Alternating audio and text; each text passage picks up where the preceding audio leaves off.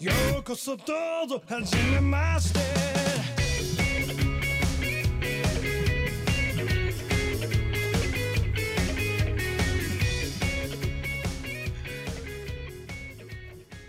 Hello, everyone. Welcome to the GLORIO Chat, the best anime podcast on the internet. We're getting one in here before all the E3 coverage starts. Although I guess if we're recording on Saturday and this is going to go out later in the week, that'll all be done by the time you're listening to this. And actually, there has been some already, hasn't there? Yeah, EA stuff was today or whatever. Did they show Star Wars or whatever? Yeah. Yeah, well, I haven't even seen any of that, so I can't say anything. I don't know if it was any good. I think everyone else's conferences got leaked anyway already, so there's nothing to look forward to. All right, well, insert joke about whatever remaining shocking news there might have happened between now and when this goes out. But yeah, we're here, of course, to talk about anime and, well, some anime games, I suppose. And, I'm Jel, your host as always. And, of course, my eternal co-host, the man who is always here. We have Iro. I am indeed still here. Yes, and back with us, we have Chris. Couldn't keep me away. Yes. Drag you back in. I guess you've been bitten by the podcast bug now. I am fully influenced. Ready to become an influence on myself. Yes. Yep. We've just also expanded the GLORIO network to a new podcast with Chris and Colin. So we'll get to all. Yeah, go ahead. Is this the pitch? Ahead, yeah, give it the quick pitch here while we're here. If you like the idea of giant fire-breathing turtles and don't want to watch a bad film about them, then listen to our podcast. Yes, timely, I guess, with the new, there was a Godzilla movie that just came out, right? Yeah, I just saw that the other day, actually. If we're going to segue into what have we been up to. Sure, yeah. What have you been up to, Iro? I saw Godzilla, King of the Monsters, 2019, the other day. Did you see it as well, Chris? Because I know you're a Godzilla fan. I did. I might prefer the Godzilla King of the Monsters 1956 or whatever it was, but you know. I, as a person who has not seen much kaiju film, I thought it was all right. It was definitely all right. Yeah,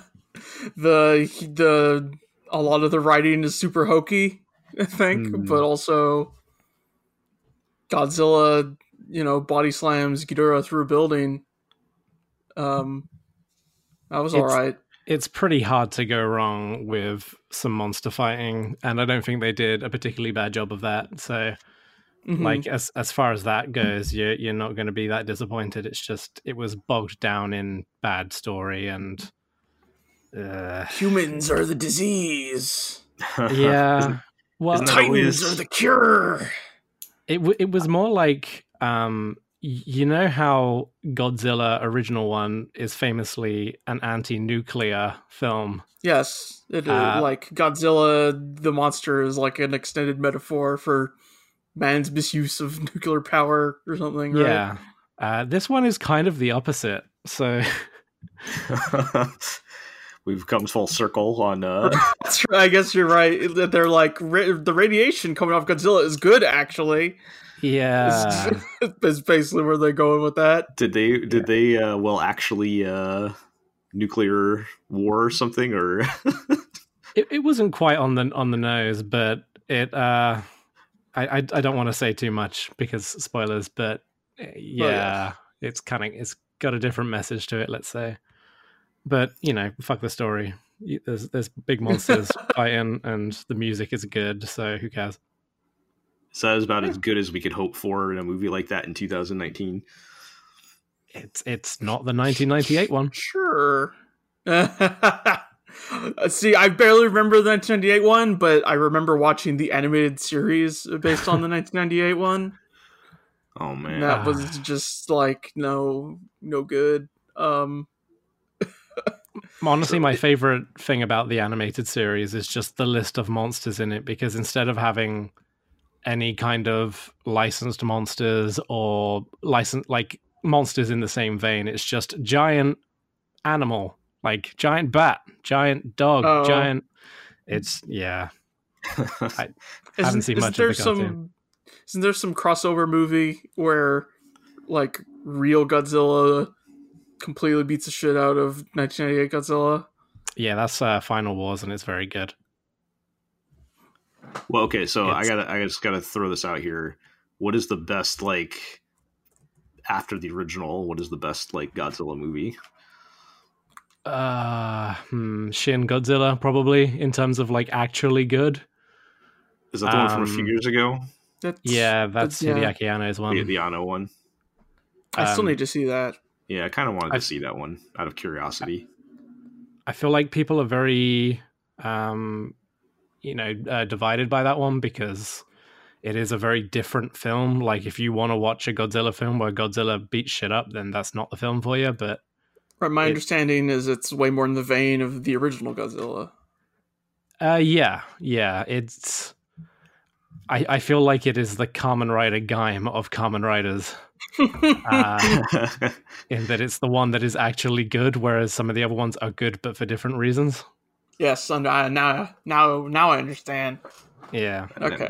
Now we're talking the same obviously language. the original Godzilla is up there as well. But like, if you just want to see Godzilla beat shit up, then Final Wars is pretty good because it's just Godzilla versus every monster going. Which one has Jet Jaguar where Godzilla drop kicks the motherfucker? I forget. It was like one of those like anti-bullying ones, and I forget what they were. There was a weird period of Godzilla films. Okay. Because Jet Jaguar Godzilla versus Megalon. That sounds right. Because Jet Jaguar was just a kid designed super monster hero thing. Got it. Okay. And they turned that into, well, they loosely turned it into what Jet Jaguar ended up being. It was a bit different in the drawing, but it was a contest winner. Oh, it was actually drawn by a child? Yes. Okay. Jet Jaguar is the prize that none of us asked for. All right, then. Well, I guess anything else we've been up to outside of Godzilla? I know I got to, as everyone may have seen the video last weekend, I got to play the Grand Blue Fantasy versus beta since the last time we talked, and that was pretty cool. You can go check out my video with my, I guess, more detailed thoughts on it. But is there a gacha in the fighting game? How many times do I have to roll to get my good characters? There wasn't one in the beta. I will eat my hat if there is not one for the little avatars. I mean, doesn't Dragon Ball FighterZ have a gacha for like costumes? Yeah, they do, right? Stuff? I never played the full version of that either, but I do like. It's the first lobby system I actually like, because like a couple years ago, Arc System Works decided to put the lobby system in all their like multiplayer. I've never liked those. And you're right; they just feel like completely like pointless, right? But for some reason, this one I kind of liked because like the conceit of it is they stick a bunch of actual arcade cabinets on the deck of your airship, and you join a room with like I think it's 50 or 60 people, and you get just to walk around and find an open cabinet and sit down. That's how it's been, hasn't it? Wasn't the that's how it was in like Persona 4 Ultimax? Yeah, no, but some of the other ones I think you just like go to this is the versus queue, and you just walk up to it and it finds a match. I think that's how it was in Dragon Ball when I played at some point. And I don't remember how the Guilty Gear one works, but I don't know. I thought it kind of worked because then you can just go find a match and look around. I mean, it's kind of actively the same as if you went to like Quick Match or something and just looked at a list, except you have a little avatar to walk around with. But I'm pretty sure that's where the gacha is going to come in, so you can roll for your avatar. But get your SSR. As someone that like hasn't doesn't know jack shit about Granblue, have you actually played the gacha game? Oh, I've played a lot of the original game, yes. So are the characters in this game like main story characters from that, or are they just people that are in the gacha pool? Or yes.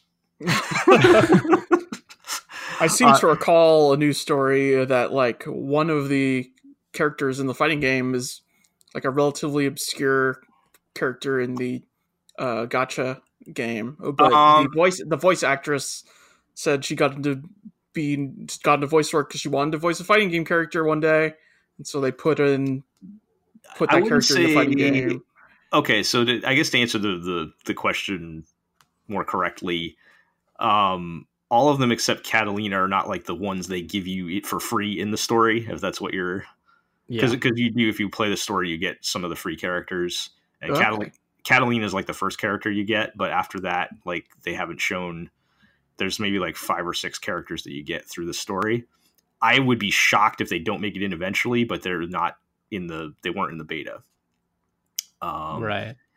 The other characters that are in the beta are some of the more popular ones that do like show up in the story in other spots. There haven't been any like super... I mean, I'm not like incredibly tapped into the Granblue Fantasy fandom, but so far they haven't been any, like, from what I can tell, super obscure ones that they've shown so far, including the 2 new characters that they announced that didn't make it into the beta. So I don't think any of them were particularly deep cuts. I guess the one character they announced that's like the cat guy, and it's like actually 5 cat guys in one or something like that. Okay. It's like him and his friends are mostly popular because of a series of side stories in the game, like side story events. So that's probably but still everybody knows who he is. So it's not like a, deep cut there. Is there like one character that people playing the mobile game are like mad that they haven't announced yet that will probably get in there? No, I don't think everybody's mad yet because they're still... Not everybody's been announced yet, right? Yeah, they're still completely open to possibility. So right now everyone's in the I want to see this guy or I want to see this girl or whatever phase, and nobody's like mad yet. Right. Well, there will definitely be anger, I'm sure, once the final roster is announced. I mean, there's hundreds of characters. Yeah, because there's literally... I was curious. I checked my box. I have 319 characters myself. Great. Which there are some repeats for like same character, different element. But if you cull that down to like 200 or something, that's still plenty. You're like bikini event versions of right characters. So there's room for the DLC to just be 6 Gokus again. Yes. Perfect. I love it. There is room for that, despite there being literally hundreds of other characters to pick from. Couldn't Master Roshi, you goddamn coward. Yeah. I guess Dragon Ball is a similar situation where there's like hundreds of characters, and yet they still choose to put 6 Gokus. Putting Master Roshi, putting Mr. Satan. Yeah, I'm actually almost more surprised Mr. Satan's not in there. Yeah. There's plenty more we could stick in there, but game's pretty cool. Roster aside, I think it'll be pretty good. I hope they get some kind of fight stick support for my old fight stick, so I don't have to buy a new fight stick. Oh yeah, yours is from the old days. Yeah, like Guilty Gear, like new Guilty Gears actually support it, but I don't know if they're going to finally discontinue that or whatever. I hate playing on controller personally, so I was surprised I actually managed to do as well as I did. How long until Arc System Works gets tapped to do a Fate anime fighter, or is that ship just sailed forever? Yeah, I mean they don't. I don't know. I'm sure they're making plenty of money from that arcade game right now. Oh yeah, there's that. Yes. I mean, FGO makes. I was going to argue FGO makes so much money they don't need to, but I think Granblue is doing pretty well also. So like, I don't think that's going to. Granblue is like for not being based on a pre-existing franchise. Like Granblue is doing quite well for itself. And yes, and being 5 years old. Although I guess FGO is similar age, right? FGO is like 3-4 years old now. Yeah. So, I don't know. That it's not like anyone can play unlimited codes anymore. Is all I'm saying. Yeah, I figured that's where you were getting to there. But it's been delisted for years. I don't know if I would like Arc System Works at least current anime style applied to Fate. I feel like they would have to make I feel like they'd have to filter it to somehow make it look like the UFO table anime style a little bit. I guess. I don't know, man. I feel like it would just feel more right that way. I don't know. Add some more. I'm sure they could figure it out. They have all kinds of black magic. Yeah. With their animation tricks and whatnot. So. It's a series right for 6 sabers in DLC too. There's far more than 6. Way more than 6, at this point. Just pick a color. Red saber, blue saber, white saber, black saber. 1 fish, 2 fish, red fish, blue fish. Yes. All right. So let's get into our news. We'll start with some non-Pokemon news because we'll have plenty of Pokemon before news we get to all of the Pokemon news at the end of all this. I wanted to mention the Funimation that was announced acquired Manga Entertainment, which, if anybody is not familiar, they used to be a bigger deal here in the United States, but went on to be like the biggest, or from what I understand, most biggest anime distributor in the UK. Yep. And this is interesting because Funimation has always been like completely US based with their licensing and all their services. And if everybody recalls, not too long ago, sometime last year, they were purchased by Sony and that's right, yeah. Which led to the split with Crunchyroll.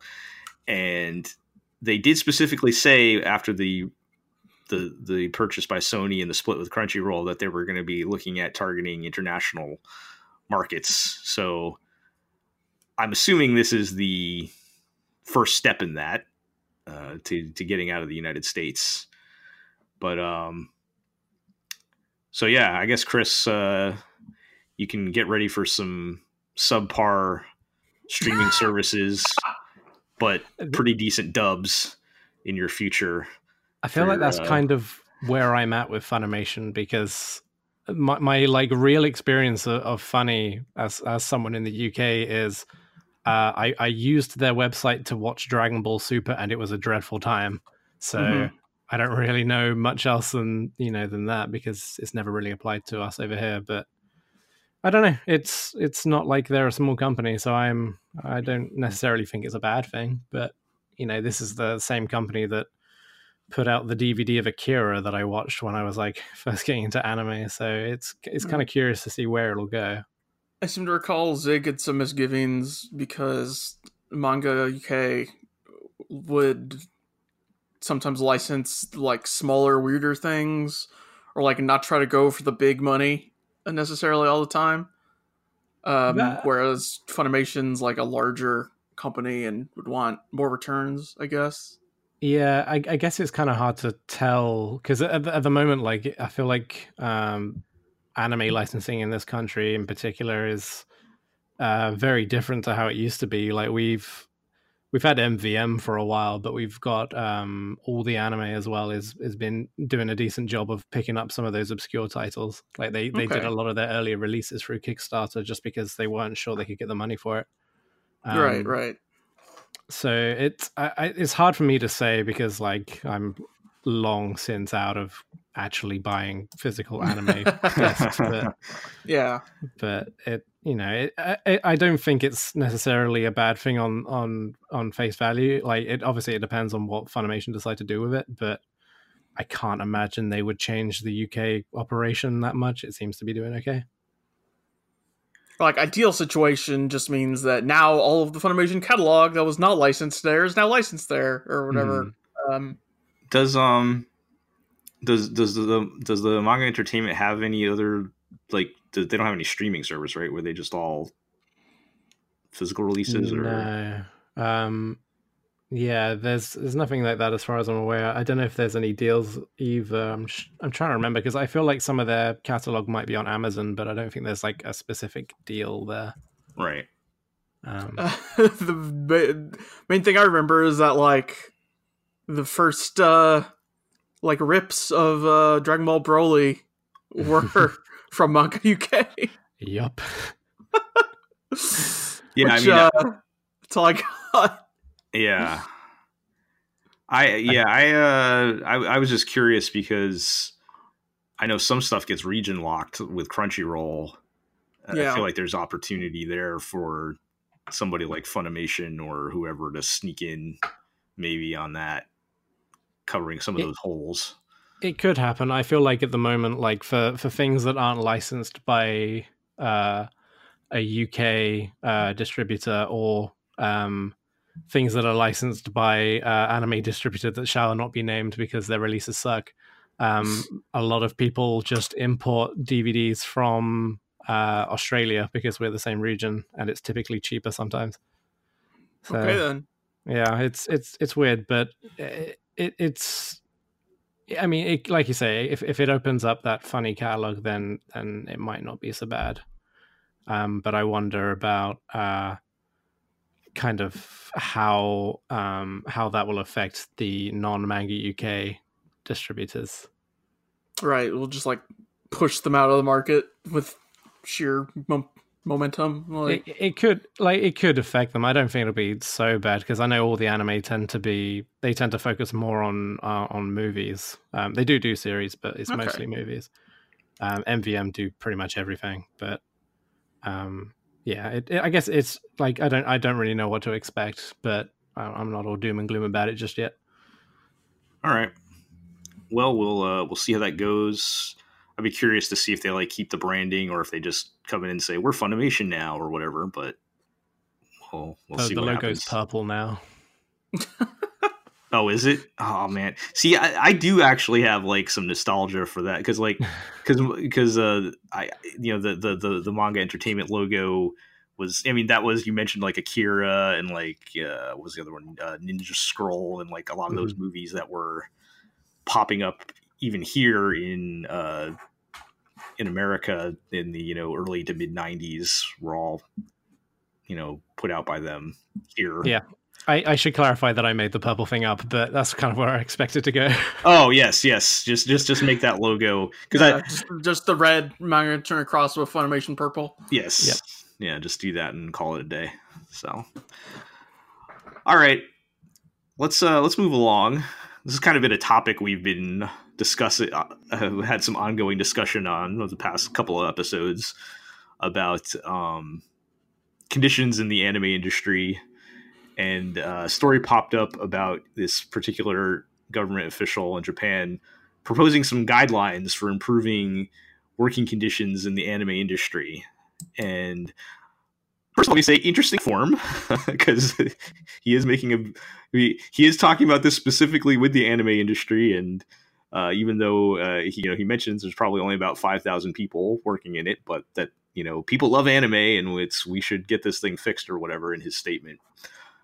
But some of the things that that have been proposed are putting in the contract that the production committee is responsible for organizing the schedule. So, if people don't know what a production committee is, when we talk about anime being made by a studio, it's kind of like it's made by the studio, but it's the production committee that's in charge. So like when they decide to make an anime, it's a group of, people, that are act as, like the producers of, figuring out, who's going to do what to get the anime done. So they're the ones that are really in charge. You always see in the opening credits during the OP, it'll say, whatever they make up a name for every anime for project something committee or whatever. Right. Yeah. And that's going to be like the group of people determining, who's going to do what to get the anime done.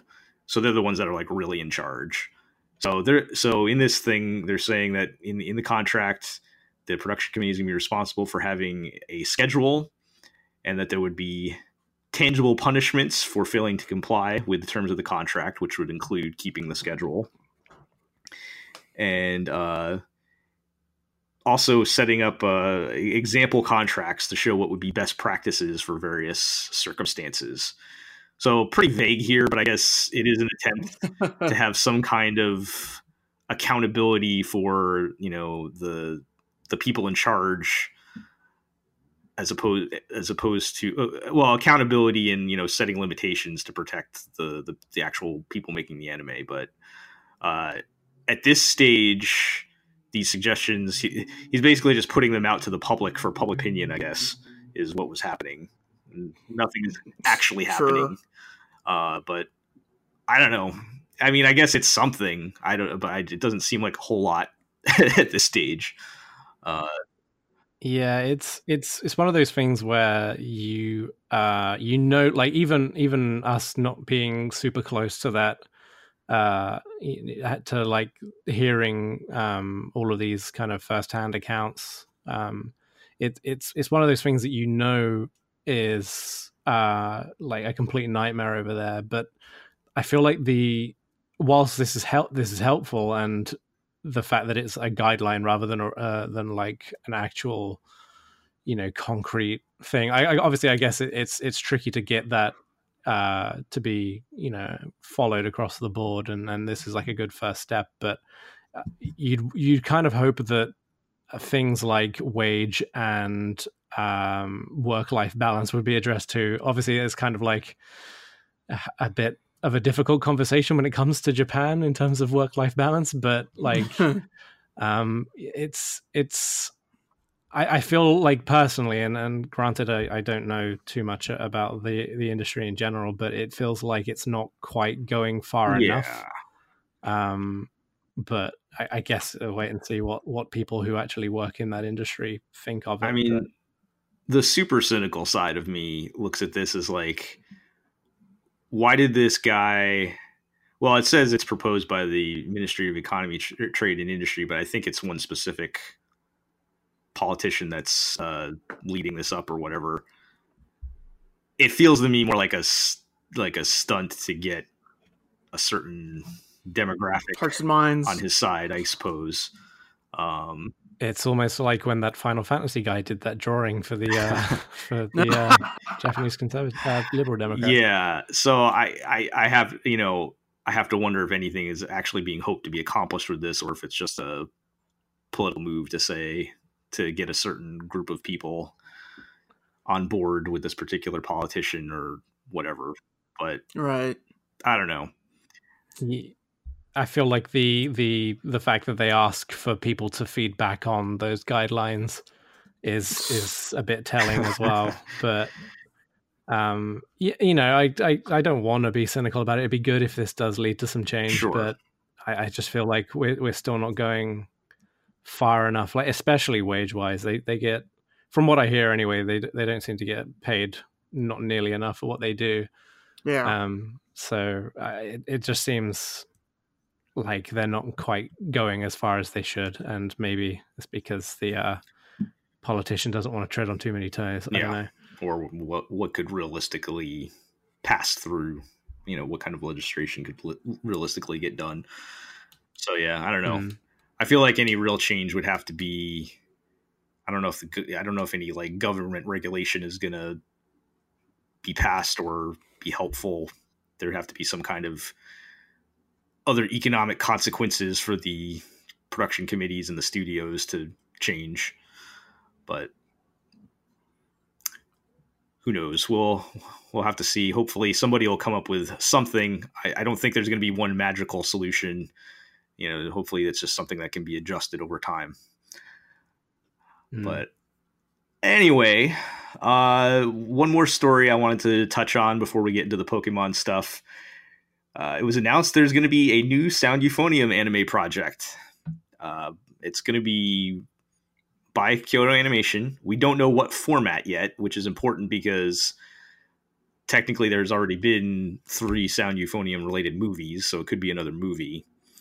Although, based on the premise, it sounds like I would hope it would be another TV show, because it's going to be centered on Kumiko's third year in high school, which I guess the original author of the novels reappeared on the scene and decided to write at some point. And they're going to do some kind of anime project based on it. So was Euphonium one of those ones that was like winner of the KyoAni contest, where we make an anime out of your winner thing? Of the KyoAni contest, so we can steal it. Right? We can steal your idea for an anime. Yeah. I'm pretty sure it was, yes. Okay. And so, as always, I'm a bit ambivalent on getting more of a good series, which, I think, okay, so, I don't know how hot a take this is at this point, but I think the first season of Sound Euphonium is one of the best things Kyoto Animation has ever done. The second season is pretty good. I wouldn't say I was like disappointed in it, but I would not say it was better than the first season.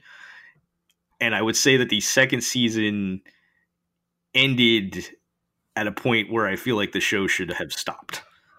So I'm a little... And then there were like two movies. Well, they made two movies that I think were primarily recap movies, and then the third movie was Liz and the Bluebird, which was like a side story and kind of its own separate entity.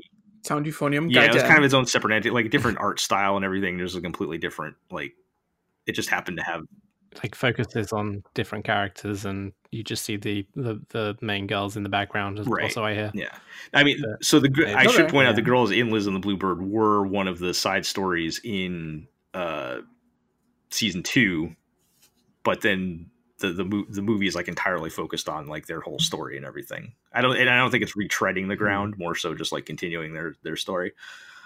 But yeah, season two. So like season 1 ended in a spot where like, okay, I could take more Sound Euphonium. I could give or take, one way or the other, I'd be fine. Season 2 ended at a spot where like, I don't feel like we need to reopen this story at this point. I mean, they did a big title drop at the end. How do you move on after you do the big title drop? I don't know. Right. Yeah, I remember watching season 2, like I think it was when I was in Scotland with Zig, and I'd put it off. I didn't watch it when it aired, and I remember thinking it was fine. Right.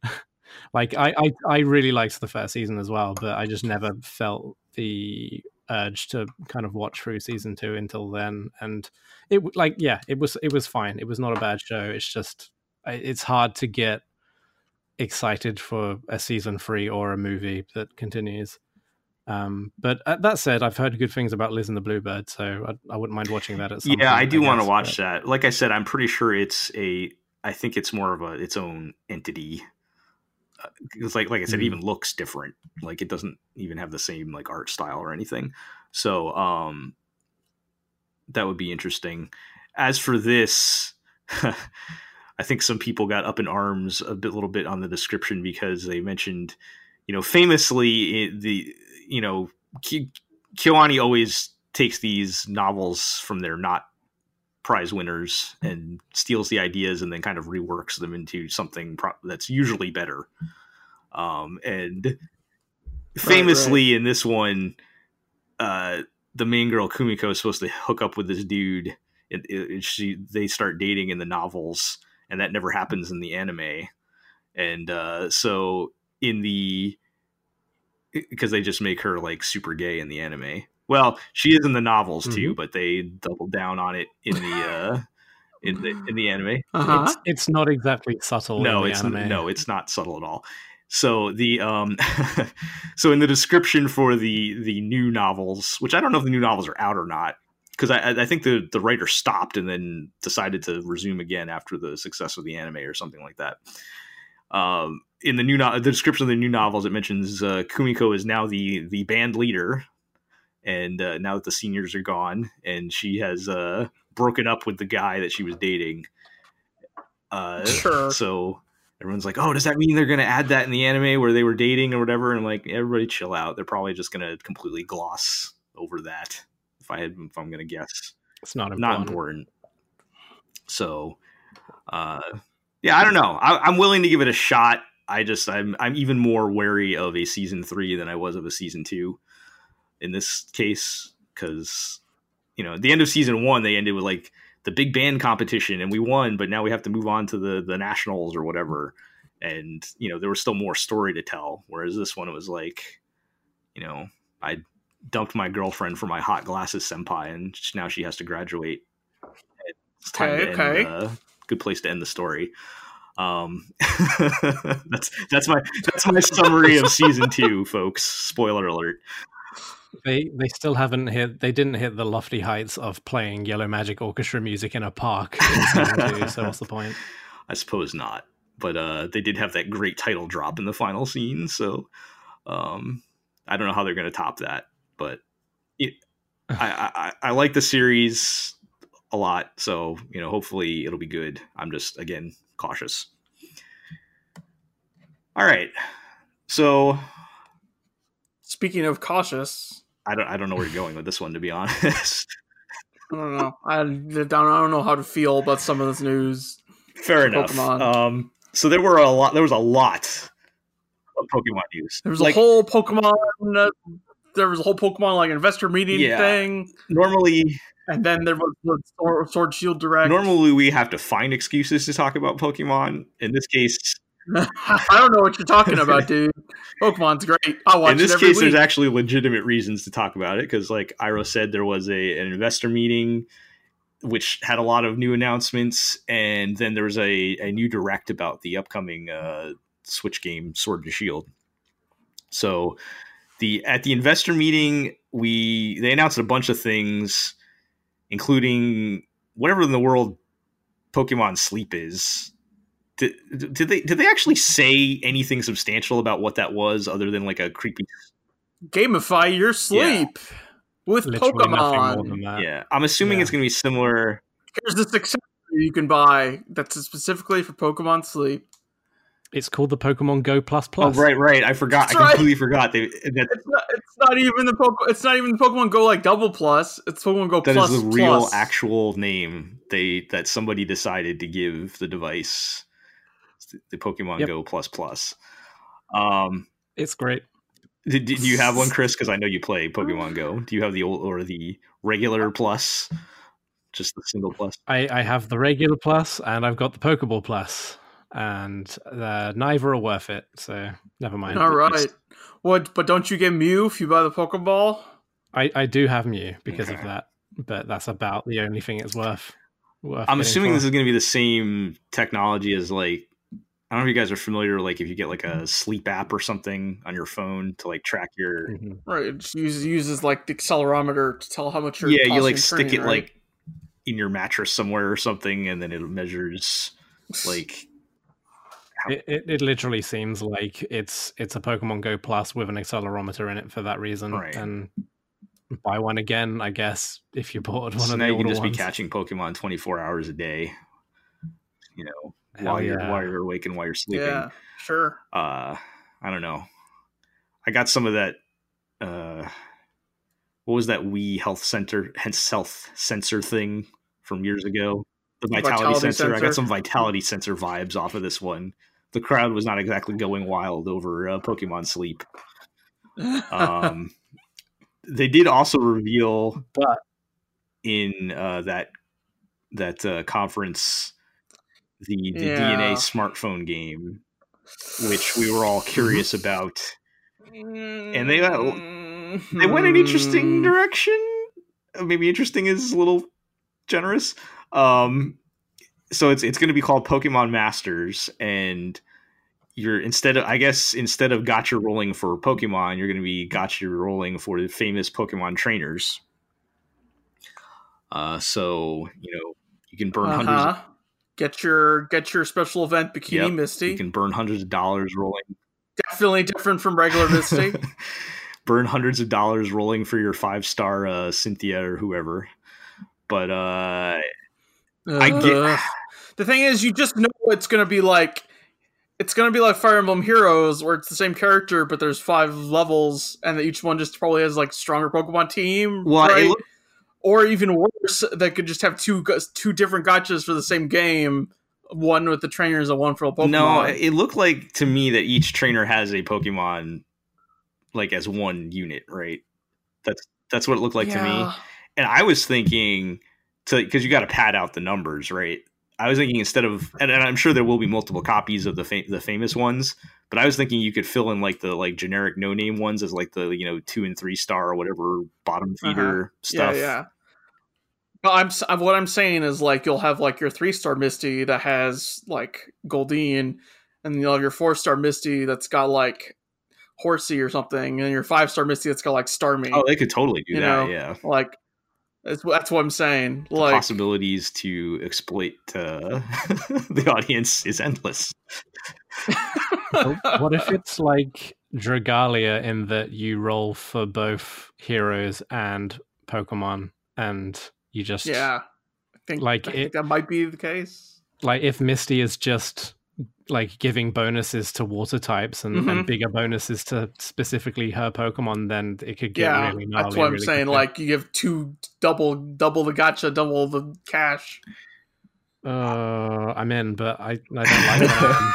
I got the impression looking at the footage that because you'd put like multiple trainers in your team in each slot, it looked like each trainer just had whatever Pokemon they had with it. That was the impression I got, but we can only speculate at this point.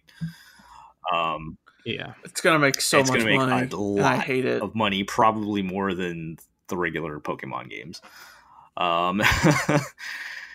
So I guess we can. I don't know what we were expecting. I guess part of me was expecting at some point they would just pull the trigger on sticking all the Pokemon in a gacha machine and doing it that way, because that's basically what Puzzles and Dragons is.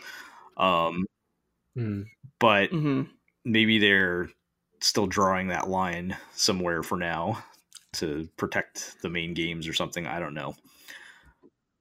I think they're still hoping to make their millions on Pokemon Rumble Rush that came out like a few weeks ago and just sucks. That's right, that did happen. Yeah, it did come out. I think people forget how many like Pokemon mobile games are out there. Like there's quite a few, actually. I think we mentioned that last time, but I give them all a go, but most of them suck. I mean, let's be honest though, I will give Pokemon Masters a shot. Yeah. So what trainer are you prepared to empty your bank account for? See, I don't. Who are you going to max out your credit card to get? I don't care enough about Pokemon to like the characters and stuff to really even know or who I would pick for that question. I don't know if Chris has an answer, but I just want Team Rocket. Yeah. Are you going to be available, or are you going to be fighting Team Rocket? Like I mean, they were trainers in yellow. Like, why not? Yeah, they were in Let's Go Pikachu, right? Yeah. So there you go. Like Guzma. He's got like a skull on his shirt, and he likes rap. He's good. Let's Get High. Yeah. As was said by Team Skull. His evil team tried to steal a bus stop. I mean, I was every stage could be whatever Team X that you're fought in whatever game, right? So you could have a Team Rocket or a Team Skull or whatever stage. I guess so. What about like Jellyfish Lucamine? Oh yeah. SSR. Your 5-star possessed Lucamine. Sure, I'd roll for that. Comes with Angry Clefable. Dark Clefable, like the trading cards. Shadow Lugia. Yeah. All right. Well, we'll have to see more on that one before we can pass final judgment. But it feels like a lot of the things we said are inevitable. Yeah. Yep. All right. So aside from that, more recently, we did have a Nintendo Direct talking about the upcoming Switch game, the Pokemon Sword and Shield, which has been previously announced, but they've revealed a couple new Pokemon and whatnot. Now, I have shout out to I have intentionally not watched the Direct to see how much I would just absorb from internet osmosis. What have you absorbed? So far, what I've learned is there's a dog with a sword in his mouth. Yes. Yep. There's a bird that looks like the Goof custom from Gundam, whatever Gundam Yes. it is that you and G like. I forget the name.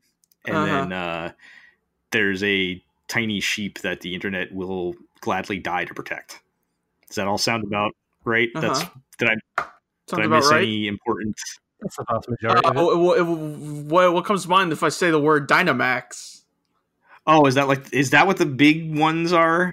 Like, do you make your Pokemon big or something? Again, I did not watch the direct. I don't know anything other than what I've seen from context. Yeah, you can Dynamax your Pokemon, and they turn hella big. We finally got the Pokemon Kaiju game that we were waiting for. Yeah. Okay, so now you can have a giant dog with a sword in its mouth, right? Okay. Yep. Sure. Yeah. If you like that sheep, you can make that sheep big. Yeah, giant Wooloo, Dynamax Wooloo. Sure. Yeah, I was mostly enjoying the dog with the sword in its mouth. Had a lot of actually decent jokes. Yeah. I just kept thinking of Rapide from Tales of Vesperia. Along. But of course, like, everyone else goes for the low-hanging fruit and says Dark Souls.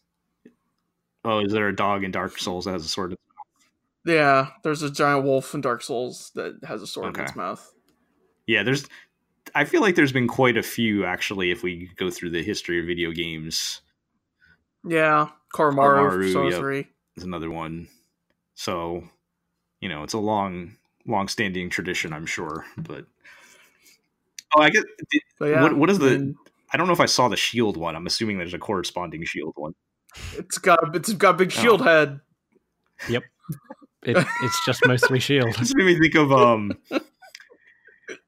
those cone collars when you don't want the dog to scratch itself. It's totally is it like that? Because that's pretty. Kinda, yeah. That's pretty good. Oh man. If a dog just sticks its head through a screen door, that is it. Right. All right. But yeah, I think it's kind of notable because they got a foreigner, I guess, to be art director on this one. Mm-hmm. The dude's been working at Game Freak for years and years now. But I guess in my head, they were just like, oh, the new Pokemon game's in Britain. Let's get the one British guy on the art team to take charge. Interesting. He's also the creator of Vanillish and its line, so I always had a soft spot for those guys. That's not bad.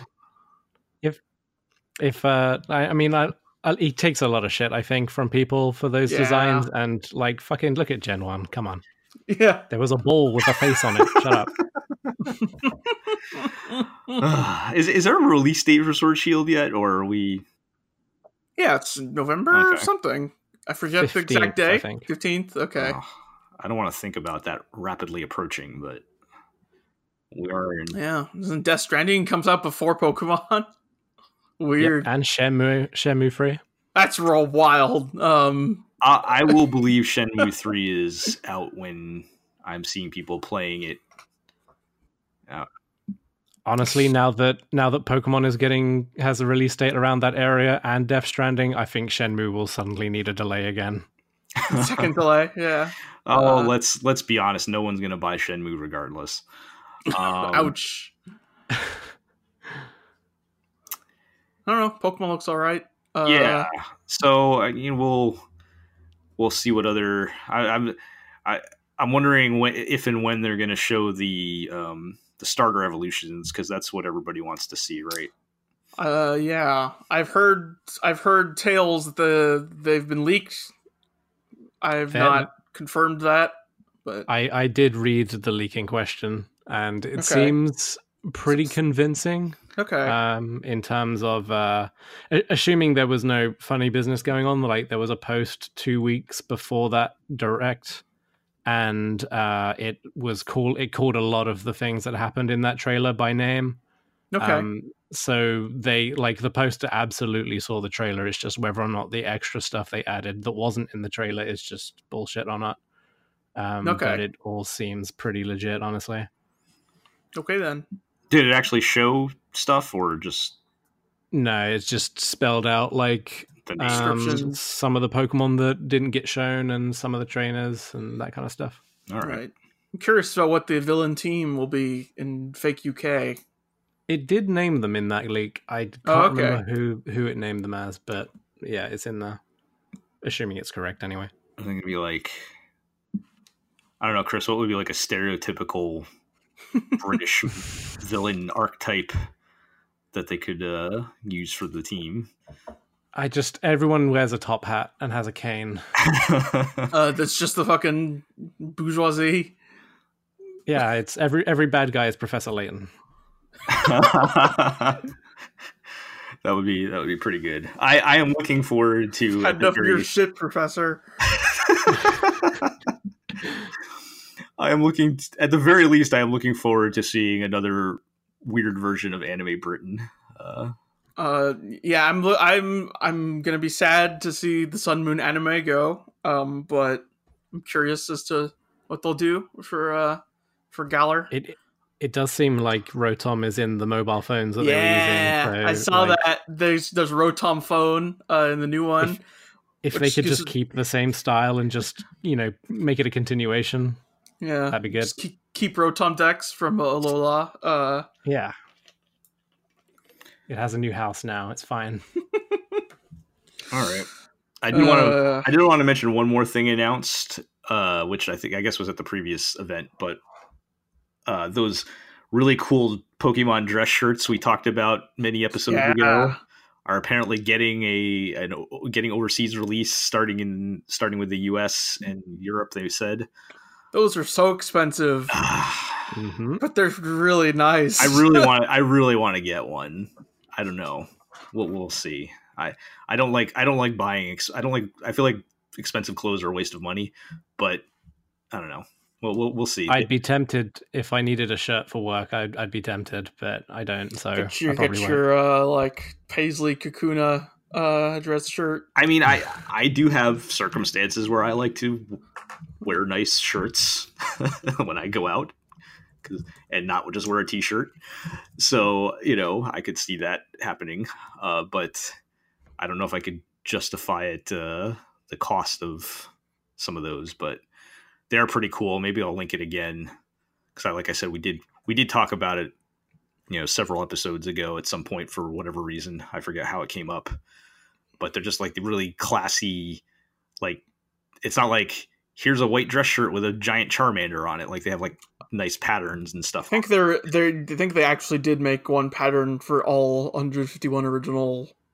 Yeah, Pokemon. Oh, I only saw that preview we linked before was when it was first announced, and so there were only like a handful that they showed online. Okay, but my understanding is there are in fact 151 patterns available. All right, I'll have to dig deeper on that because I want to see those. I want to see what they did for Snorlax. You can finally get I think it's just Snorlax. Yeah. I think some blog somewhere took photos of every pattern, so I'll poke around for that. Yeah, see if we can put in the show notes. See if we can stick that in the show notes because this makes very compelling audio at the moment. But just give me like a far-fetched tie, and I'll be all right. Wouldn't it just be like a leak or something? Like, yeah, but that's boring. Be more exciting. Everyone would think it's a Hatsune Miku tie. Actually, far-fetched. Yeah, or at least like can the Porygon one just be something out of the 80s? It's like a plaid for Farfetch'd. Okay. All right. Yeah, riveting audio. Yes. Yeah, we'll check that out and link it, everybody. But check those out. Even if you don't buy them, the patterns are very cool. So, all right. So that ends our news segment. Let's move on to talk about some anime. And let's catch up with Carol and Tuesday. Yeah. After my ranting last week, I don't know if I feel any better, but I did enjoy these two. I did enjoy these two episodes, not because of Carol and Tuesday, but because of all the Fire Brothers got robbed, man. Shenanigans. So basically, episode 8 and 9, we're deep into the Mars Got Talent competition here, and we have a couple of the contestants get up and do their numbers. So each episode had 2 different performances. The first ones we kicked off with the Fire Brothers, who are these ancient old men still practicing the dark arts of metal. The lost music genre of heavy metal. Yeah, it's funny, after they perform, one of the judges is like, it's like you guys got in a time machine from the 20th century and came here. And so they do their like hardcore metal song, even though they're these like cartoonishly old men. It's like Professor Layton looking motherfuckers. Yeah, they don't even look like real people in the context of the show. They're like little round balls of human or whatever. But so you know, that's the joke, of course, that they're these little old men that are shredding and singing death metal. And I think the pyrotechnics were also built into their guitars. Yes. Yeah, so they have like sparks shooting out of their guitars. That's a fun trick. I'm looking forward to that. If in for later on in the real world, I'd like to see some of that. Yeah, get that at a Rammstein concert or something. Yeah, I hasn't that been done in some capacity before? Oh, I'm sure it probably actually has. Yeah, I'm sure. I think that was pulling from something, but yeah. So I guess the whole thing is like a tournament. So it's a straight up like single elimination tournament thing. So they get paired up with the social media star guy that we've seen kind of smoozing away around the past couple episodes. And we're, I guess the twist here is that, we just assume he's a talentless, whatever, because, he's just popular because he's got a lot of Twitter followers or whatever. But turns out he can sing. So he ends up. Sure. And I do want to point out, and maybe this is, we always harp on the Watanabe being an old man here, not understanding some of these things. When they're introducing him, they're like, you're insanely popular on social media. You have 800,000 followers. Yeah, it seems a little small. And I'm maybe, like, okay, yes, that is very popular, but if we're talking like in the upper, echelons of social media popularity, you'd have 80 million, right? Right. Yeah, I mean, maybe at least that's like half of the population of Mars, though. Do we even know what happened to the people on Earth? I don't know. I don't think we do. I don't think they've said anything specific. I remember I wasn't paying that close attention. I was watching episode 9 earlier. There was like a news story running in the background while Carol and Tuesday are talking. So I wasn't really paying close attention, but they did say something about Earth in the news story, and I didn't go back and look. Huh. So I think Earth is still around, but Instagram still exists, so there's a server down there somewhere. Yeah, right. So I think Mars is just another place or whatever. But yeah, I guess if you're looking at the context of Mars is probably gonna have a smaller population than Earth, then maybe 800,000 is a bigger number, but 800,000 people that don't know who Justin Timberlake is, I guess. Yeah, so I mean, we had that in this episode, and then we also introduced the one creepy stalker character. Right, that's a little. It's a little on the nose. Yeah, I was trying to figure out exactly where they're going with her.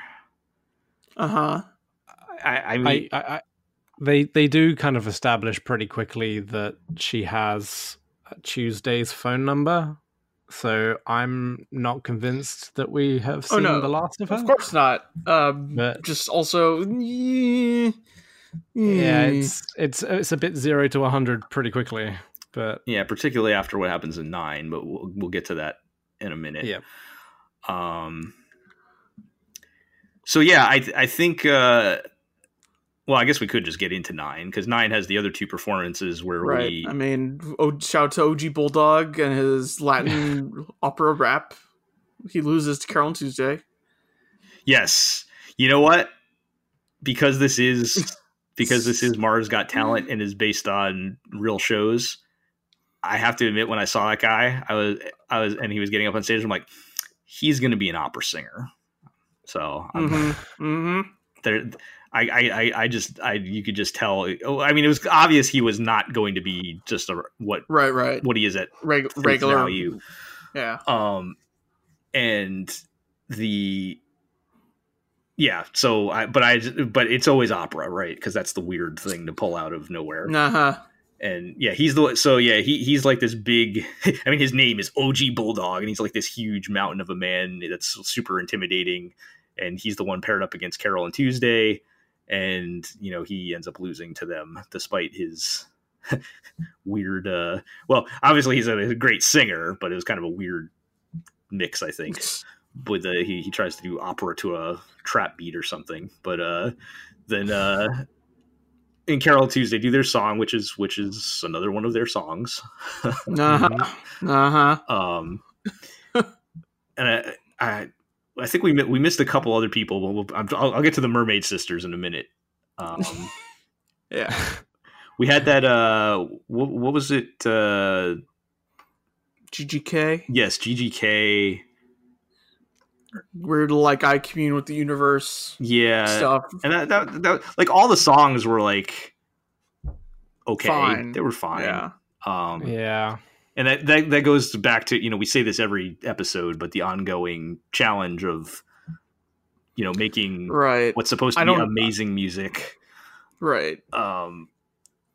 And trying to determine when are we supposed to narratively know that this is amazing or good or bad. Yeah, I feel like that's the problem I keep running into, right? Like, yeah. Because even I don't know enough about music to really judge whether something's particularly good or bad. I just have to go off of, like, I guess everyone, because everyone's going like, oh, to Carol and Tuesday's song in episode 8, it must be super good in universe. Yeah. Like, I just have to infer that. Yeah. They do give you the audience reactions to tell you. And I think the thing with these two episodes, other than the Mermaid Sisters, everybody's like, oh, that's great to every single performance, right? So, like, it's hard to gauge, like... Yeah. Because, everybody had a good, song, and then it was just, like, gauging which one was, like, the better one or whatever. I feel like in particular, we got the, like, a full... version of Move Mountains with music in it this time, rather than just having it sung in front of the music dude. But the problem with that is that I kind of heard that, and obviously you can tell by the crowd's reaction that they're kind of stunned, they're in awe of it, and I'm just like, I kind of preferred the other version, but okay. yeah. I was kind of get to that because they end with Angela's performance, and that's the one where they go from everybody's like, oh wow, this is good, to everyone is just like stunned silence, like it's supposed to be the most amazing thing ever, and it's good, but it doesn't sound like really better than any of the other songs, in my opinion. I mean, obviously it's subjective, but I actually think I do have my rock snob music opinions from I can pick out, I can be critical, be good at being critical on music, and it sounds about the same, like they're all just like solid pop songs or whatever, and it again, we have to rely on them telling us that this was amazing, so much more so than every other, all the other ones that we've seen. Okay, but what about the mermaid? What about the Mermaid Sisters? Okay. What about your doo-wop swear medley? So that was unquestionably my favorite moment of these two episodes, because I actually laughed quite hard at this. So they have the one group, the Mermaid Sisters, get up to do their song, and as Iro said, it's this like doo-wop, beautiful 4-part harmony of just like this nonstop consecutive string of swear words. I'm actually impressed. It's a joke from like Penny and Stocking or something. Yes, right, I'm actually impressed that they made the syllables fit so well to sound so good. it was actually like they went hard, like they were committed to that bit. Yes, and I was trying to figure out if, like, because at the end, well, the judge cuts it short because it's so bad, and then like the the judges like, your harmony is beautiful, but your lyrics are terrible. I was wondering if like, were those supposed to be the actual lyrics, or are they just like, we have to write bad lyrics, but I don't really want to go through the trouble of writing bad lyrics. So let's just let's like fill the entire song with swear words. I feel like the lyrics are my biggest problem with pretty much all of the music in this show, because they're all just off enough, right? Yeah, it's like they didn't get a native English speaker to write them, and it kind of shows. Yeah, but most of them do not sound like they're written by a native English speaker. Yeah, they're all sung kind of by English speakers, but then, I think that's why this song sounds like. Obviously, it's a hilarious goof, but it's like it might actually be the best song in the show. It's like I was in hysterics, but it was something that would fly over here. It's weird, but at the very least, I think it's a good audio clip to keep on hand. Yes, yeah. Oh yeah. I should put it on the podcast soundboard. We've had discussions for that one anime radio show about that song, and I kind of want to go in and try and bleep all the swears just to see what it would sound like.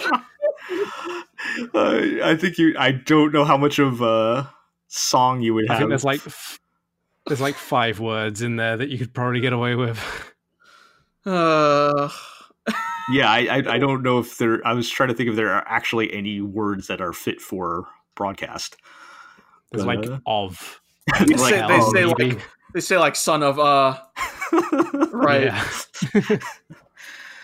Yeah. So that was fun. And I mean the 2 episodes were fun. The performances were decent. We had some. I like the stupid ongoing joke with the AI judge where he's like, that song has soul, but I wouldn't know, would I, guys? Ha ha ha ha. It was fine for the first episode, but like once you start saying it every single time, it's like, all right, AI dog, chill out. Well, I mean, I think it's only okay because there seems to be like canned laughter behind it. Right. That's supposed to be the joke, is that's his like only. I guess, yeah. So, I mean, yeah, there's a lot of fun stuff in here. It just, again, I'm not getting any, like, if we're approaching this as a, like, heartfelt, coming of age story or whatever. Mm-hmm. Because then I think the only thing that maybe they were dabbling with in this one was with the stalker girl upping her intensity on Tuesday, and Tuesday having to learn to stand up for herself. And that just felt like I don't know if that belonged in this set of episodes. Like, right. While we're you go from like this swear-ridden, like hilarious song to sexual assault. So, like, it's a bit jarring.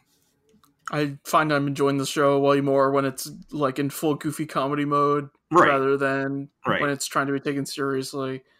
Yeah. Right, like if this was just supposed to be like a funny, like, look at the, at music and like, celebration of music and, how the industry has worked over the years and what it would look like in a sci-fi setting and stuff like that.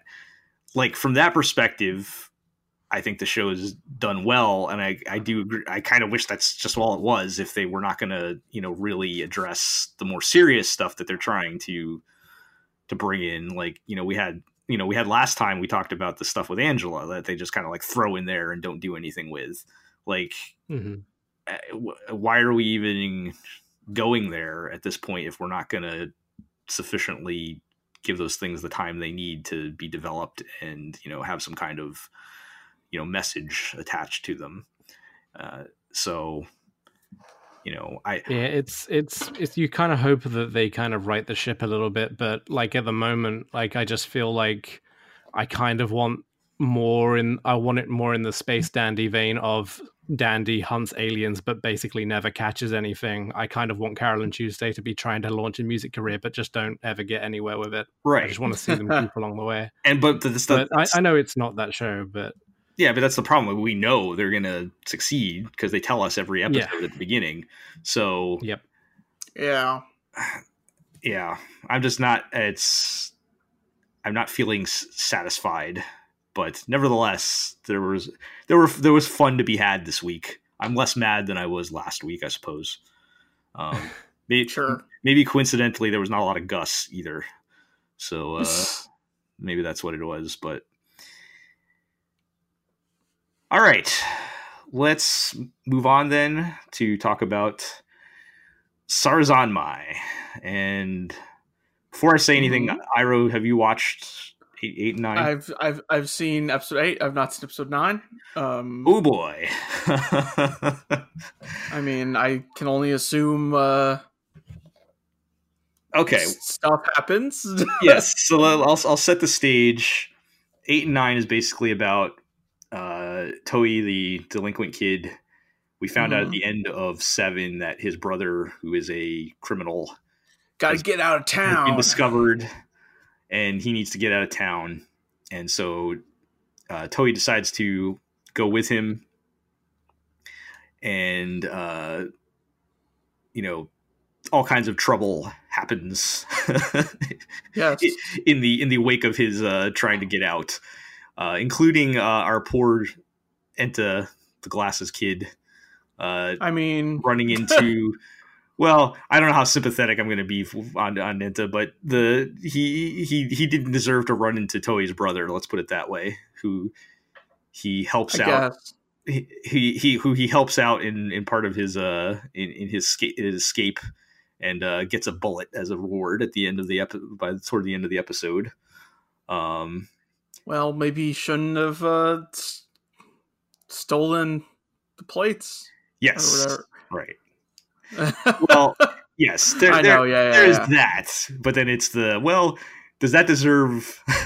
Of course not. The punishment does not fit the crime on that one. So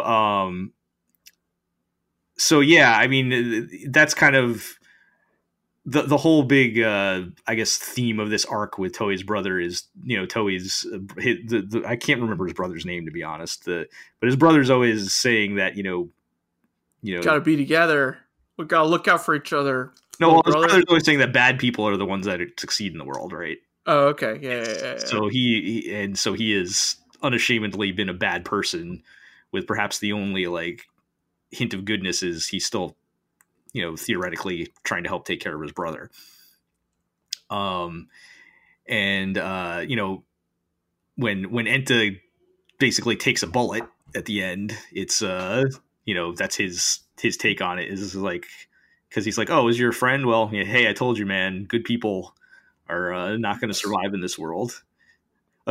Well, that's also there was also the bit when the cops are coming after him, and he literally just kicks Enta in front of him. Stab this child. Yeah. Not the cops. Yeah, one of his Yakuza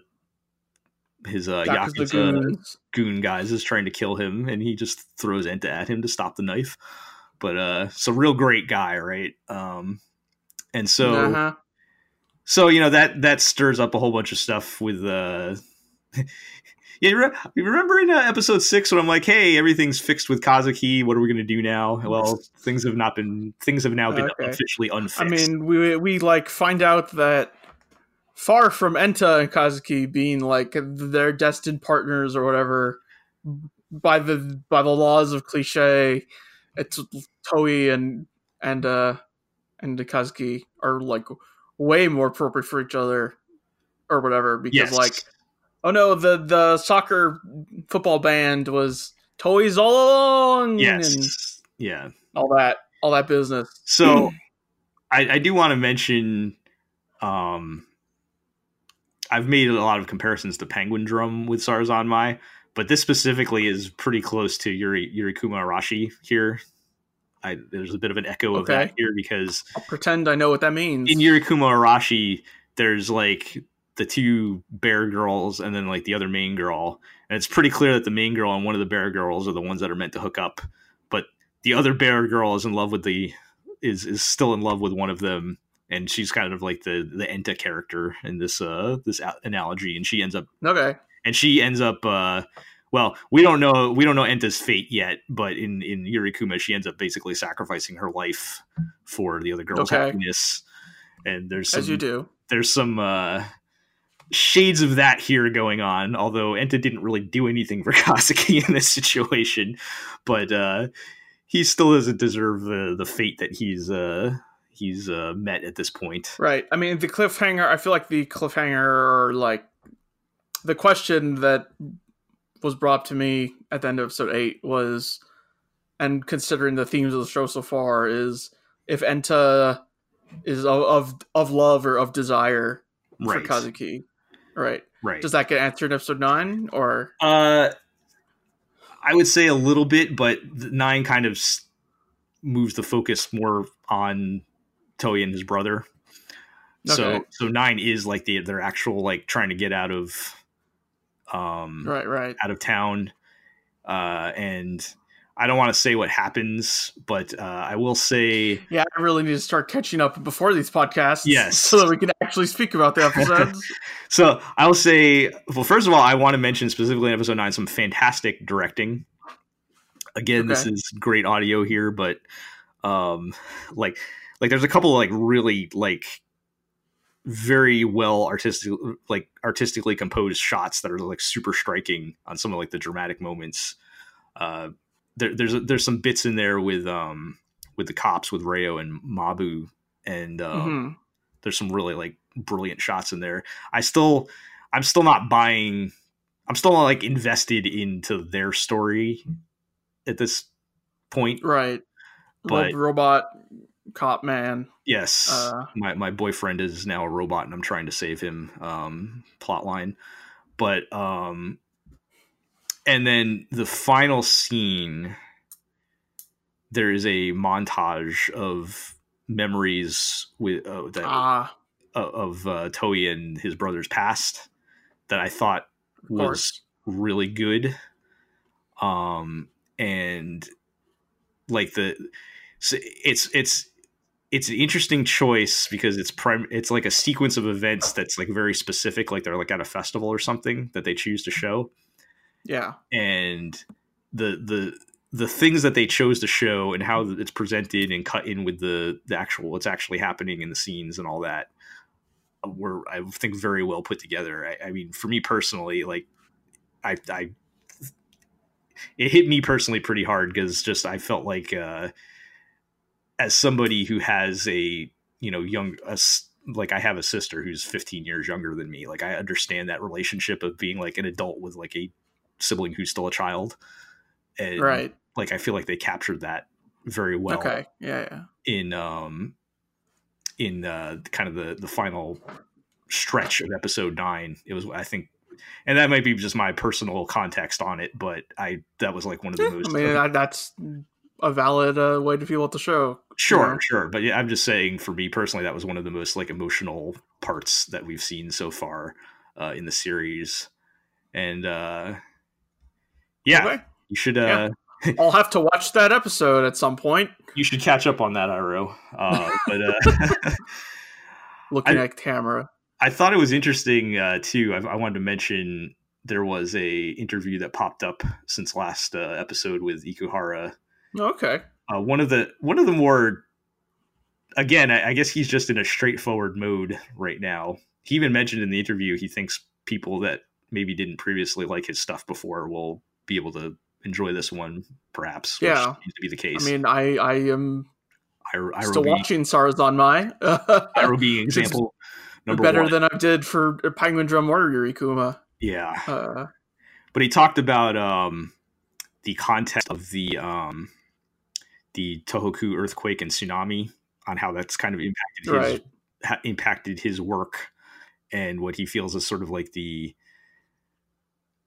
described it as like the motifs of this current era. And sure, it seems to have affected many people's work.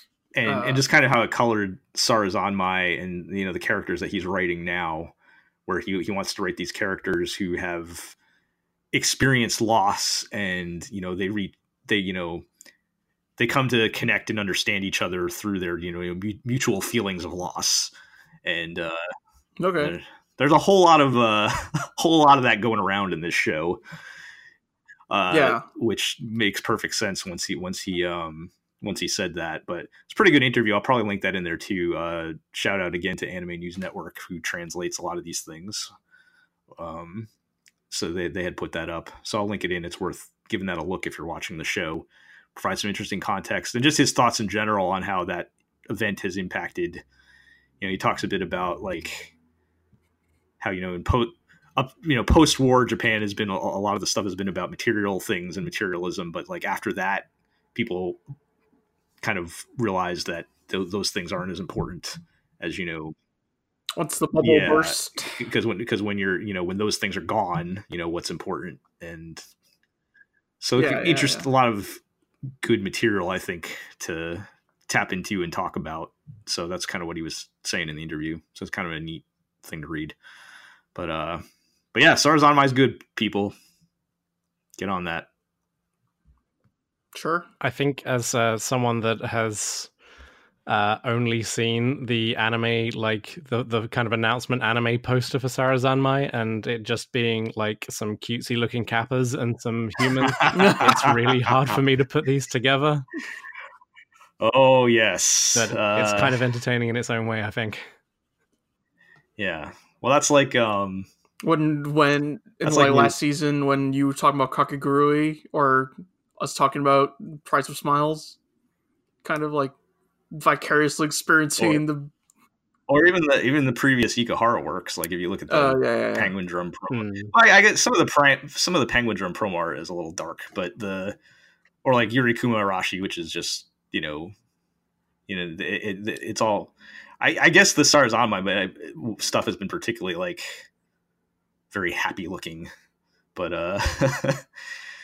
that is not always the case in that show. Let's put it that way. So, all right.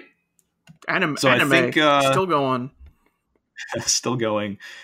So I think that covers us for now. Yeah.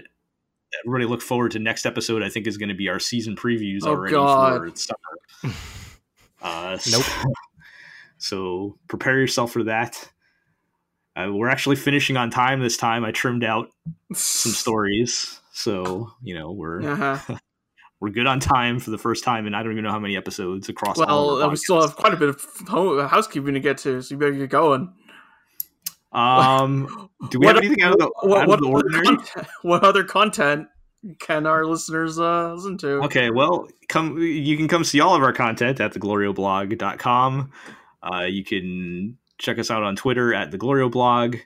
You can check out all of our podcasts, which we've expanded our Glorio network into, what are we up to? 4 podcasts? Yeah. Apart from the Glorio chat, we also have Legend of the Glorio Heroes, where G and I discuss the legendary 1988 science fiction OVA, Legend of the Galactic Heroes. Yes. We're also doing Neon Genesis Evanglorio, which is our Evangelion watch/rewatch prior to coming out on Netflix, which is happening very soon on the 21st of this month. So if you'd like to watch along with us, you can check that out. And we already mentioned, but one more shout out to Chris. What are you up to? We watch big monsters fight each other, and it's rad most of the time, not always. All right. Yes. What is the official title again? GLORIO's King of the Kaiju. We didn't really have a catchy name like some of these other ones, so that's what we came up with. The other ones are not exactly the most original choices, but there were words that started with G, and we took the opportunity. Yes. Yeah, we looked for them, but we couldn't really do that without really stretching it. Yeah. So check all of those out on your usual podcast places. So we're on iTunes, Google Play, Spotify. We are on Podbean, and also we upload the videos to YouTube. So you can go like, comment, subscribe, tell your friends, tell your enemies, and all that. So, all right. So that'll be an episode. We'll call it on that one.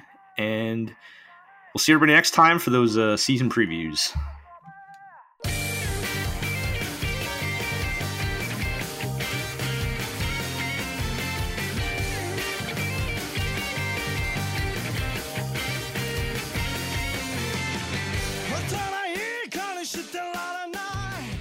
ちに来る